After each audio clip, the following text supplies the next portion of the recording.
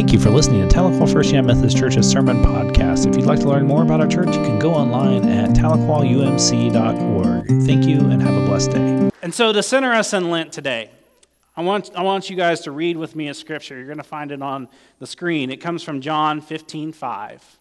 Read this scripture with me. I am the vine and you are the branches. If you remain in me and I in you, then you will produce much fruit. Without me, you can't do anything. This scripture reading really does set us up for our sermon series during Lent, the 5 practices of a fruitful congregation, because we have to realize in order for us to be a healthy and vibrant and alive congregation, we have to be centered and focused in Jesus, and the only way that I know how to do that really is through Scripture. And then living that Scripture out. The vine being the Scripture and the branches being us, living that out in everyday world. And we'll produce much fruit with Him. And without Jesus, we can't do anything. And I believe that. This season of Lent, it brings us back and it causes us to work on our practices. It's a season of hyper-focusing on our lives and our connection. And like I challenged you in Ash Wednesday service, if your Ash Wednesday practice, if your Lent practice doesn't connect you with God, I really want you to rethink that a little bit. Because if we're saying we're giving up chocolate, but then we're not doing anything in response to the giving up chocolate, we're just giving up chocolate. If we say we're giving up soda and we're doing it for Lent, and we're not making a connection with God or using that money that we would for good, are we really just giving up soda, not really diving into the spiritual practices of fasting? And so in this season, we're gonna practice a little bit. We're gonna practice different things. And the first week, we're going to be looking at radical hospitality. And don't freak out by that word, radical hospitality. It's not going to be anything different than we already do here. You do some of it very well. There's just some things we could work on. Kind of like Lent. The reason why we remember that, it's because we know that we're not perfect yet. We're moving towards perfection. And there are things that we have to learn. There are things we have to polish. It's like watching a hitter, a baseball hitter. You know how many swings they take before they get on the field in a baseball game? Thousands before they get to the field. And they work on that because they want to work on that hitting stroke and making sure that they're doing the right mechanics. And the same thing with any other sport or any other task or any other art. We have to continue to work on it and perfecting it, because sometimes when we make a mistake, when we do, we can say, oh, this is why I made that mistake. Go back and correct it. And it's the same thing with our life and our faith. If we have these moments of Lent, that's one of the reasons why I love Lent, because Lent brings us back into the practice of centering ourselves in God and getting us ready, recognizing that we're not perfect and we fall short and we need Easter and we need Jesus. And so I want to invite you in Lent to take it seriously. Open yourself up to the possibility of how that may shape and change you in walking in your everyday life. And so for these next few weeks, we're going to be looking at these various tasks. I'm excited that next week, we're going to have a very special friend preaching for me on Sunday, Derek Belays. Some of you know Derek Belays. He works in the conference office. He's a phenomenal preacher, great guy. Or as Jane likes to point out, that he and I are similar in so many ways. And then I started thinking, I don't ever see Derek and I in the same place at one time, so maybe we're one and the same person. So I invite you back next week to hear what Derek has to bring with you in regards to living out your faith. And so let's begin. Will you open up your study guides found in your books there, and let's begin with prayer. Gracious and loving God, as we come before you today and the scripture is read and heard and meditated on, may it penetrate our lives and our hearts in such a way that we live faithfully for you. Lord, may everything we do honor and glorify you. And in those places that we fall short, may you bring us back and help us learn to be better disciples of Jesus Christ, so we can transform the world for you. And all of us gathered here said, Amen. Our scripture lesson for today comes from the Gospel of Matthew, chapter 25, verses 31 through 46. And you can find that in your study guide, or if you actually like to open up your Bible or power it on, you're more than welcome to do that as well. And so listen to these words. Now when the Son of Man comes in his majesty, and all of his angels are with him, he will sit on his majestic throne. All the nations will be gathered in front of him. He will separate them from each other, just as the shepherd separates the sheep from the goats. He will put the sheep on his right side, but he'll put on his left. Then the king will say to those on his right, "Come, you who will receive good things from my Father, inherit the kingdom that was prepared for you before the world began. I was hungry, and you gave me food to eat. I was thirsty, and you gave me a drink. I was a stranger, and you welcomed me. I was naked, and you gave me clothes to wear. I was sick, and you took care of me. I was in prison, and you visited me." Then those who are righteous will reply to him, "Lord, when did we see you hungry or feed you, or thirsty to give you something to drink? When did we see you as a stranger and welcome you, or naked and gave you clothes to wear? When did we see you sick or in prison and visit you?" Then the king will reply to them, "I assure you that when you have done it for me, for the least of these brothers and sisters of mine, you have done it for me." Then he will say to those on his left, "Get away from me, you who will receive terrible things. Go into the unending fire that has been prepared for the devil and his angels. I was hungry, and you didn't give me food to eat. I was thirsty, and you didn't give me anything to drink. I was a stranger, and you didn't welcome me. I was naked, and you didn't give me clothes to wear. I was sick and in prison, and you didn't visit me."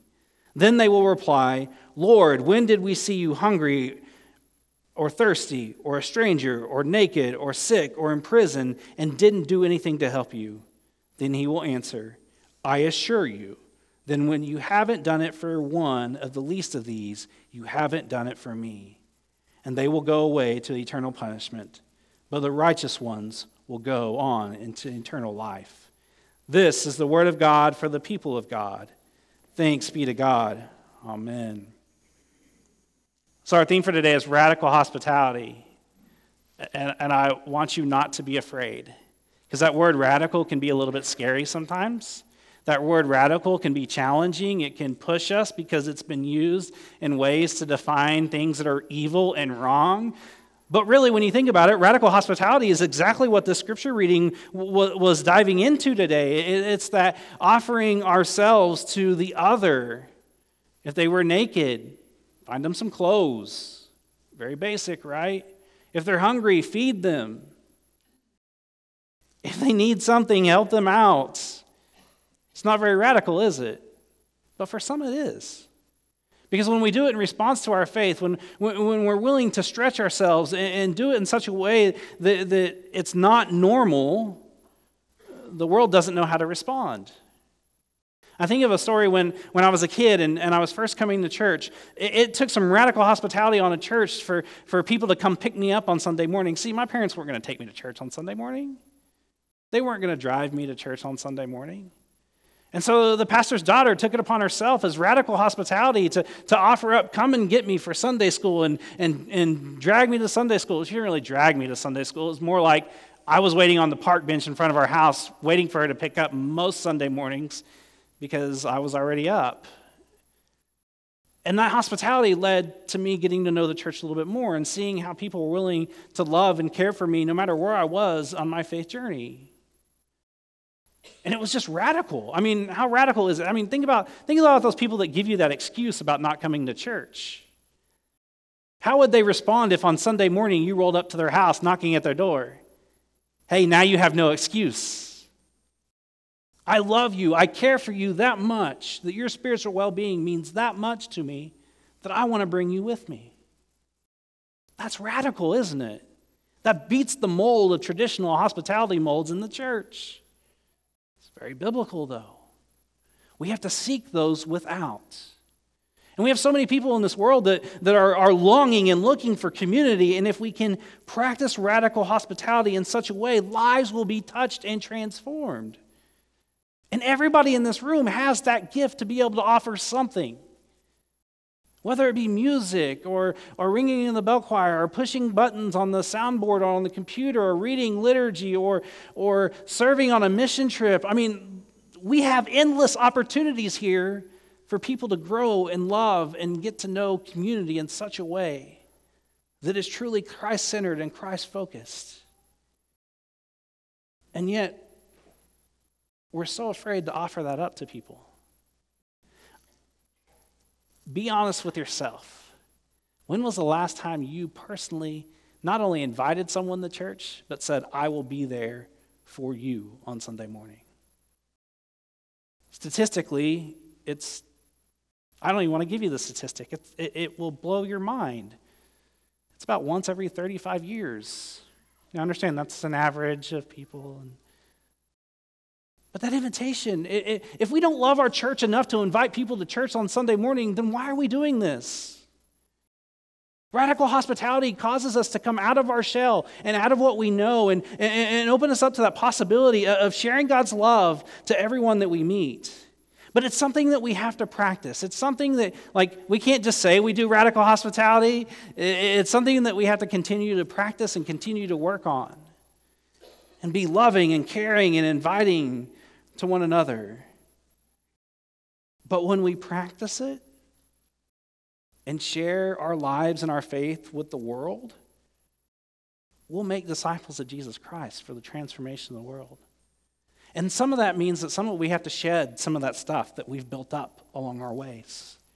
Some of that means that we have to change our focus and change who we are. I was thinking, 11 years ago, I was a youth director. I had just given up my youth ministry job and was going to be a father, and then I fell into a job as a university professor, and man, my focus had to change. Was a seminary student, finishing up seminary, teaching at a university. But through radical hospitality and love, I was able to see how serving in the church is one of the most life-giving things ever. Ashley and I found a church in Oklahoma City that really we fell in love with because we lived faith together and we walked with each other. So much so that there are still some of them that will call me or text me even still today with questions because they have that kind of trust in me. And it all started when somebody simply looked at me and Ashley one Sunday morning, really pregnant Ashley and I were at church one Sunday morning. And I said, hey, why don't you come to Sunday school with us? And they didn't just say, our Sunday school's over there.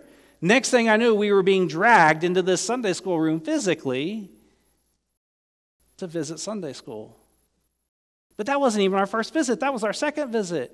Our first visit, we had a phone call before 2 o'clock from a woman who that was her ministry. She was in her 80s. She said, I can't go on mission trips. I can't do some of the things around the church, but I can make phone calls. What do you want to know about the church that I love and care about? I was blown away. I'd never been in a church that extended grace and mercy to me in such a way. Because I just needed to hear saying, we were glad that you were here. And just that little thing changed our perception of that church. And then it started down a whole other crazy path, and here I am today. But it started with the act of stepping out of what we know is normal and sharing the gifts and graces of who people were to bring me along. And that is that radical hospitality that I like to think about and talk about. Bishop Snazy in his book, 5 Fruitful Practices for Healthy Congregations, says this. He says, faith communities practice radical hospitality, offer a surprising and unexpected quality of depth and authenticity in their caring for the stranger. Which really means that they mean it. And they're not just going around, hey, how's it going? Hey, how's it going? Hey, how's it going? They get to know the person that's sitting in the pew with them. They get to know the person that are around them and engage in them in such a way that they get to actually know them and be that person who the scripture reading that we saw today is. It's sharing ourselves with the others in such a crazy way. Or as we hear from time to time about good churches that practice radical hospitality, they really know me. And think about that. That's one of the things that I've heard over the last year of this church. Is that, and I hear this a lot, they really care about me. And we strive to. Now, granted, sometimes it's hard because there's a lot of you and only a few of us. And so we need more people. We need more people on the care team. I know they would love to have more care team on the care team. We need more people going on with us on mission trips. 14 is not enough in my book in a church this size, in a community this large. We need enough on Thursday nights at Feed My Sheep to help and serve, because I can tell you there are nights when Bilal and Janet are desperate for people. And don't even get me started about Bible studies and Sunday school. Because that's how our faith grows. That's how we learn to care for one another. When we enter into those small groups of getting to know one another, it doesn't happen in worship. Worship's not designed that way. Worship's designed to come together and we lift up God and we sing praise and we share with one another. We share our joys and concerns, but let's be honest, how many of you forget them by the time you get to your car on Sunday morning? Or we actually really do care and then we make up that phone call, and that's a good next step. But when we really care about somebody, we're willing to go that extra mile for them, no matter where they are. And sometimes it's recognizing, loving on them and caring for them. And so how can we get to know these people? How can we get to know these strangers? Jim Osier, in his book, Clip In, he has this really good acronym. And I mean, this wouldn't be a Methodist service if I didn't have an acronym with it. He uses the acronym WEAVE. And it's welcome on a personal level. Don't just walk up to someone and say, "Hi, glad you're here." Walk up to them and say, "Hi, my name is Matt Franks. I'm glad that you could join us today. I'm the lead." If you didn't know, obviously, I'm the lead pastor here. You know, Adam Hamilton, the pastor of the largest United Methodist Church in the world, always greets himself, "Hi, I'm Adam Hamilton, lead pastor of Church of the Resurrection in Leawood, Kansas." Every stinking time. He's got it programmed in his head. Because even though he knows people know who he is, he wants people to know that connection. And that personal level, that personal invitation. "Hi, I'm blah, and you're blah." And always repeat it back to them. "You're blah? Oh, that's nice." It's getting to know them. You're not asking for their social security number or bank card or anything like that. You're just saying, "Hi, welcome." Empathize with them. Listen to them. Ask them, "Why are you here?" "Oh, I'm here because I'm visiting this," or "I'm here because so-and-so's singing in the choir," or "I'm here." "Oh, that's great." And remember that. Truly, actively listen for them. Acknowledge any concerns or needs.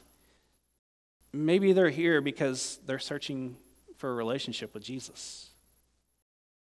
And we have ways to connect them into that.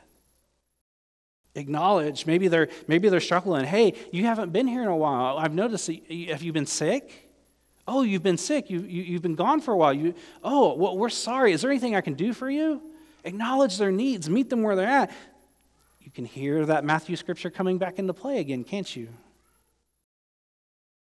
Verify that their needs have been met. And let's be honest, you're not going to be able to meet everybody's needs, but you can meet them at a level where they can feel human. And at least anything, acknowledge their presence and verify that they're here. "Hey, thank you for being here today." And then exit on a personal level. "Hey, blah, it was nice to meet you." Their name's not going to be blah, but. But I think if we work on weave a little bit, could you imagine what that would do in our church? Or the other challenge that Osier likes to use, he uses what's called the 5-10 link rule. So 5 minutes before and 5 minutes after church, meet someone you don't know. If you notice during Passing in Peace, I'm very adamant about that. Most of the time, Passing in Peace, I zoom right past all of you that I know, and I want to get to know these new people that are coming. Because that's how we get to build relationships, isn't it? Because if I stand during Passing the Peace and only talk to the same 5 people, am I doing what I ask you to do? No. I challenge myself. And literally, when I come up to someone and they're wanting to come and talk to me during Passing the Peace, I try to do "Oh, nope. They can get me after worship." But I think if we practice that, if we work on that 5 minutes before and 5 minutes after, meet someone that you don't know, connect with them, get to know with them, weave with them a little bit, we're living into that Matthew scripture a little bit more. We're practicing radical hospitality a little bit more because everybody has something to offer. Don't sell yourself short in your walk with Jesus. And then that link, if 10 minutes, 5 feet. So 5 minutes after service today, 10 feet. That's not very big. 10 feet, meet at least 1 or 2 new people before you leave today. It's really easy today, folks. You have it really easy. I did not plan this. But meet someone new. And maybe they're looking for something. Maybe they want to be a part of the bell choir. Connect them with Linda. Maybe they want to sing in the choir. Connect them with Bob. Maybe they want to go on a mission trip. Throw them to James Bond or lead them to my direction. Or maybe they want to get involved with all of our other ministries that we have going on. Help connect them to that next person. And if we can practice this 5-10 link thing, could you imagine what it would really do? And then I think the big challenge for us today as we think about radical hospitality and how we live it out, not only as a church, but in our daily lives, I want you to look at the scripture, Hebrews 13:2. Which you'll find on the screen here. Did I not? Okay, I was like, I thought I put all of it up there. Hebrews 13:2 says, don't neglect to open up your homes to guests. Because by doing this, some have been hosts to angels without knowing it. My life was changed because radical hospitality. A church loved me and cared for me and nurtured me so much so that I want my church that I serve to be that way. Where they can nurture people like me to come into the life of the faith and find Jesus and their lives are transformed. Now, I'm not asking everybody to be ordained ministers. That's not everybody's call. But I hope by us practicing radical hospitality, you find your call to help make disciples of Jesus Christ for the transformation of the world, because that is what we're called to do as disciples of Jesus Christ. So don't be afraid to open up your homes. Don't be afraid to invite someone that you kind of know but you don't really know. Hey, let's go to dinner, or let's go to lunch. Get to know them. You would be surprised at how many life-changing conversations happen over lunch.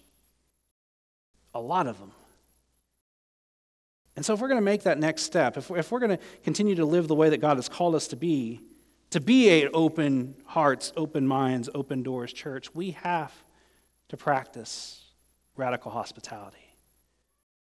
We've got it, we're pretty decent, but as Rosalind always loves to remind me, we could do better, and I'm not disagreeing with her one bit. And so I want to challenge you this week. Be radical in your hospitality. Let us pray. Thank you for listening to Tahlequah First United Methodist Church's Sermon Podcast. If you'd love to join us in person, we worship at 10 o'clock on Sunday mornings, and you can find out more information about us by going online at tahlequahumc.org. Thank you and have a blessed day.